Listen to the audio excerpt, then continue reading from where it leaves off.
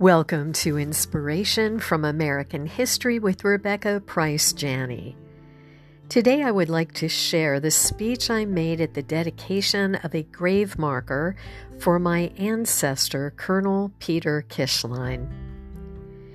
In December 1776, my 6 times great-grandfather languished in a British prison 4 months after the Battle of Brooklyn.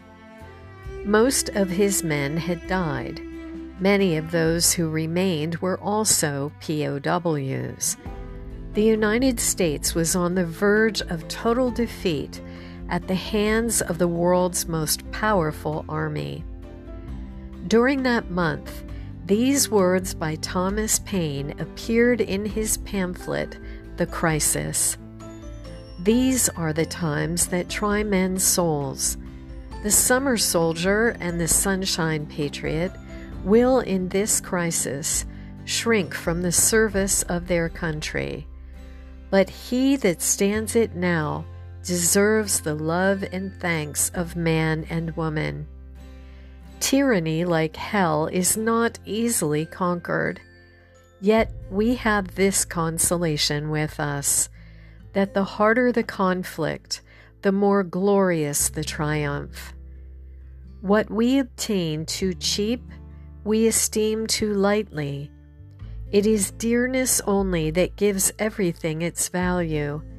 Heaven knows how to put a proper price upon its goods, and it would be strange indeed if so celestial an article as freedom should not be highly rated.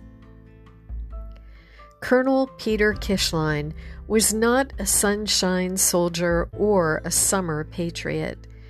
He put his life, his fortune, and his sacred honor on the line to create a new nation conceived in liberty. His efforts are written upon the hearts of generations who have reaped the benefits of his patriotism and service. In his beloved name, for the ongoing battle for freedom, and for the glory of the God he served, I dedicate this marker. Thank you for joining me for Inspiration from American History.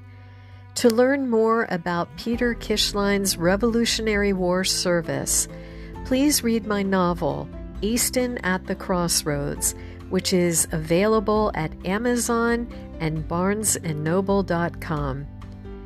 I'm Rebecca Price Janney.